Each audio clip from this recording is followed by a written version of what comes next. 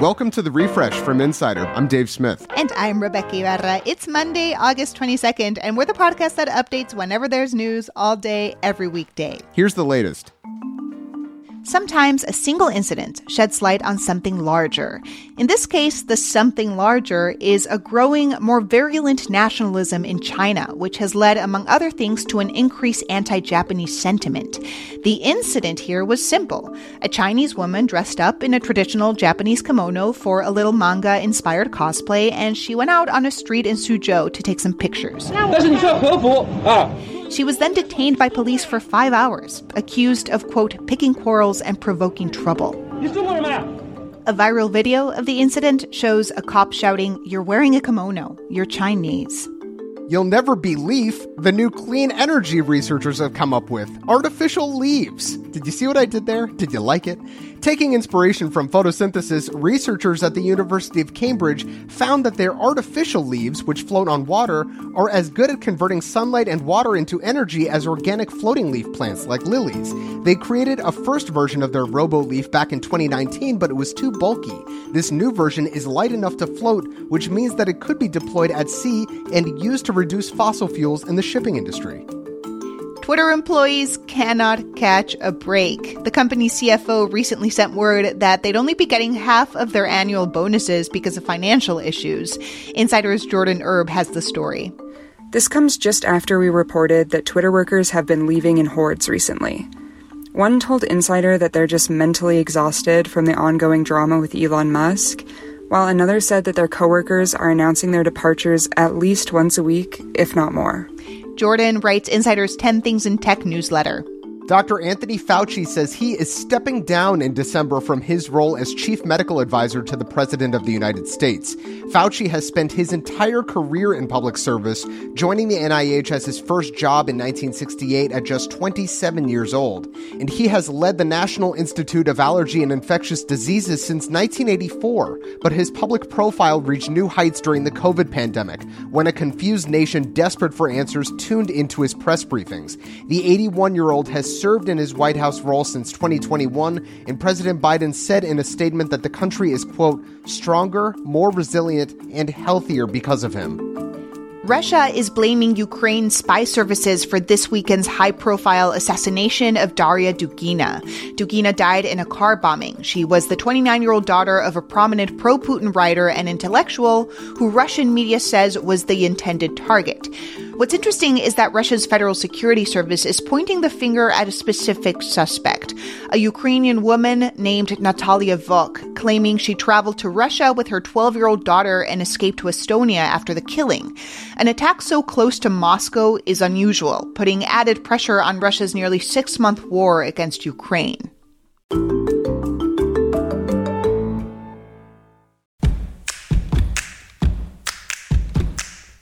Hey, if you like any of these segments that we're producing for The Refresh from Insider, did you know that you can share any of them on social media? It's true. Just look in the description section of your podcast app and you'll see a little share link next to each story. It's super easy. Give it a try. Coming up, looking back on a year since the U.S. withdrawal from Afghanistan.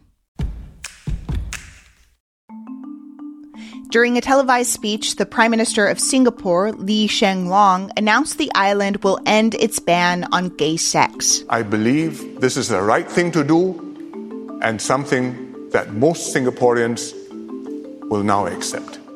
Under the law, which dates back to the 1930s, men could be jailed for up to 2 years for having sex with other men.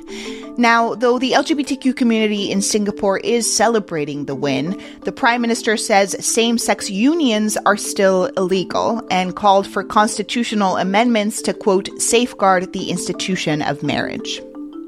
Google is using some pretty advanced AI to keep child pornography off the internet, but a new investigation from the New York Times reveals that the company is looking at its users' private photos in order to do so. A father in San Francisco lost all access to his digital life, his Gmail, his photos, everything, after Google flagged a photo of his toddler's genitals, which he took with his Android phone to send to their doctor because of a medical concern. To be clear, the doctor asked for these photos. The alert prompted a police police investigation, which was quickly closed after officials realized the mistake, but Google still refuses to reinstate his accounts. WNBA star Brittany Griner is still stuck in Russia. So here comes the cavalry. Dennis Rodman told NBC News he plans to go to Russia to get Griner out of her 9-year prison sentence. To be clear, the former NBA star and good friend to Kim Jong-un is doing this of his own accord. U.S. officials say that the Biden administration has, quote, already made a significant offer to the Russians, and anything other than negotiating further through the established channel is likely to complicate and hinder release efforts. Well, this one feels straight out of a horror movie. 2 college students were driving through Talladega National Forest in Alabama when a woman flagged them down claiming she had car trouble. The students, Adam Simji and his girlfriend Michaela Paulus, were then lured into the woods where the woman allegedly shot and killed Simji. He was 22.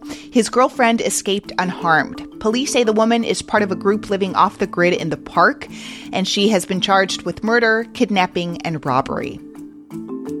In just 1 year, Nate Fisher went from striking out typos in commercial loan contracts to striking out the Philadelphia Phillies for the New York Mets. The 26-year-old's pro baseball career was full of setbacks. He wasn't drafted out of college, and the pandemic put a pause on his ambitions. So he settled down, got a job at a bank.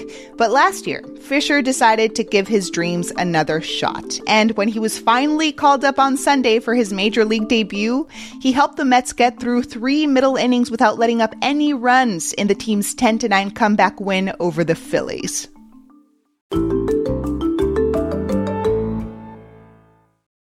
This month marks a year since the U.S. pulled all of its troops out of Afghanistan, ending a 20-year war. I am President of the United States of America, and the buck stops with me. The withdrawal was chaotic, to say the least, and it marked the first time Joe Biden's approval rating sank below 50%. I'm deeply saddened by the facts we now face, but I do not regret my decision to end America's warfighting in Afghanistan and maintain a laser focus on our counterterrorism missions there and other parts of the world. Insider's John Halterwanger, who covers politics and defense, is here to look back on what went wrong and its effects today. Hey, John. Hi there. So can you remind our listeners what happened last August? So on August 15th, 2021, the Taliban marched into Kabul, the Afghan capital, which effectively marked them regaining control of the country for the first time since 2001, when the U.S. invaded Afghanistan in response to the 9/11 terror attacks. The U.S. was going after Osama bin Laden, who was suspected of being in Afghanistan at the time. The Taliban was accused of harboring bin Laden. But we ended up staying for 20 years. And our mission there shifted multiple times. And by August 2021, the Biden administration had decided it was time to rip the Band-Aid off and pull U.S. troops out. But it ended up being quite chaotic. There was a lot of panic in the capital. People were desperately trying to flee the country. There were some really harrowing images coming out of the Afghan capital. People literally clinging to U.S. military planes, falling from the sky.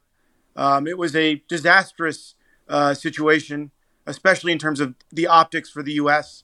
You've spoken to foreign policy experts and members of Congress about the withdrawal. In retrospect, what do they say went wrong? Thousands of Afghan allies, people who assisted the U.S. military during the war, people who served as translators, were left behind. People argued that there should have been more of an apparatus in place to organize visas for these people ahead of, this final pullout, because they had targets on their back. The Taliban effectively views them as traitors. And the message that was sent, in the view of critics, was that the U.S. can't be trusted to back up its allies, that the U.S. abandons people who helps it. Do you not think, though, that this kind of chaotic pullout was inevitable, no matter who executed it? Yeah, absolutely. That's a very important point. America's failures in Afghanistan are owned by multiple presidents. This war occurred across 4 different administrations: the Bush administration, the Obama administration, the Trump administration, and now the Biden administration. It was the Trump administration that brokered a deal with the Taliban to pull out U.S. troops. Biden inherited that deal. For all intents and purposes, when the withdrawal was occurring last August, Afghanistan was essentially at civil war. The Taliban was actively trying to regain territory, fighting against the Afghan military. And in that context, it's pretty hard to have a clean withdrawal and to wind things down in a very peaceful or smooth fashion. So yeah, it's certainly evident that this was going to be messy, probably no matter what. I think that a lot of critics, argue the degree of messiness might have been less if there had been more care taken in terms of preparing for the withdrawal. So what lessons did the U.S. learn or should the U.S. learn from this war and the withdrawal? The U.S. invaded Afghanistan in 2001. We ended up staying for 2 decades. By the time we left, U.S. service members that were in the country, some of them hadn't even been alive on 9/11. That's how long we were there. It just kind of goes to show that we kind of lost sense of what we were doing there. We got involved in a nation-building project, essentially trying to force our form of government and our way of life onto Afghanistan. We didn't learn the lessons of history. How has this all affected Biden and his administration's treatment of other global conflicts? So in terms of the experts and members of Congress that I spoke to, they argued that the experience of this withdrawal, the chaos surrounding it, probably led Biden to be a lot more forward-thinking with other major issues on the global stage, especially Ukraine. A lot of the experts and Russia watchers I've spoken with have given the Biden administration a lot of credit for kind of all the background diplomatic work they did ahead of the Russian invasion. They really worked hard to ensure that U.S. allies in Europe were going to be supportive of Ukraine when push came to shove. Basically, behind the scenes, the Biden administration said, we can't afford to have another disaster like Afghanistan. We better be on the ball if push comes to shove and Putin decides to invade. And unfortunately, that's ultimately what happened. We're now 6 months into a war in Ukraine. John, thanks so much for chatting with me. Thanks for having me. John Halterwanger is a senior politics reporter at Insider. Make sure to follow The Refresh from Insider on Apple Podcasts, Spotify, or wherever you listen to podcasts. And please leave a rating and review. It helps other people discover the show. You can also just tell your smart speaker to play the Refresh from Insider podcast. I'm Rebecca Ibarra. And I'm Dave Smith. Talk to you soon.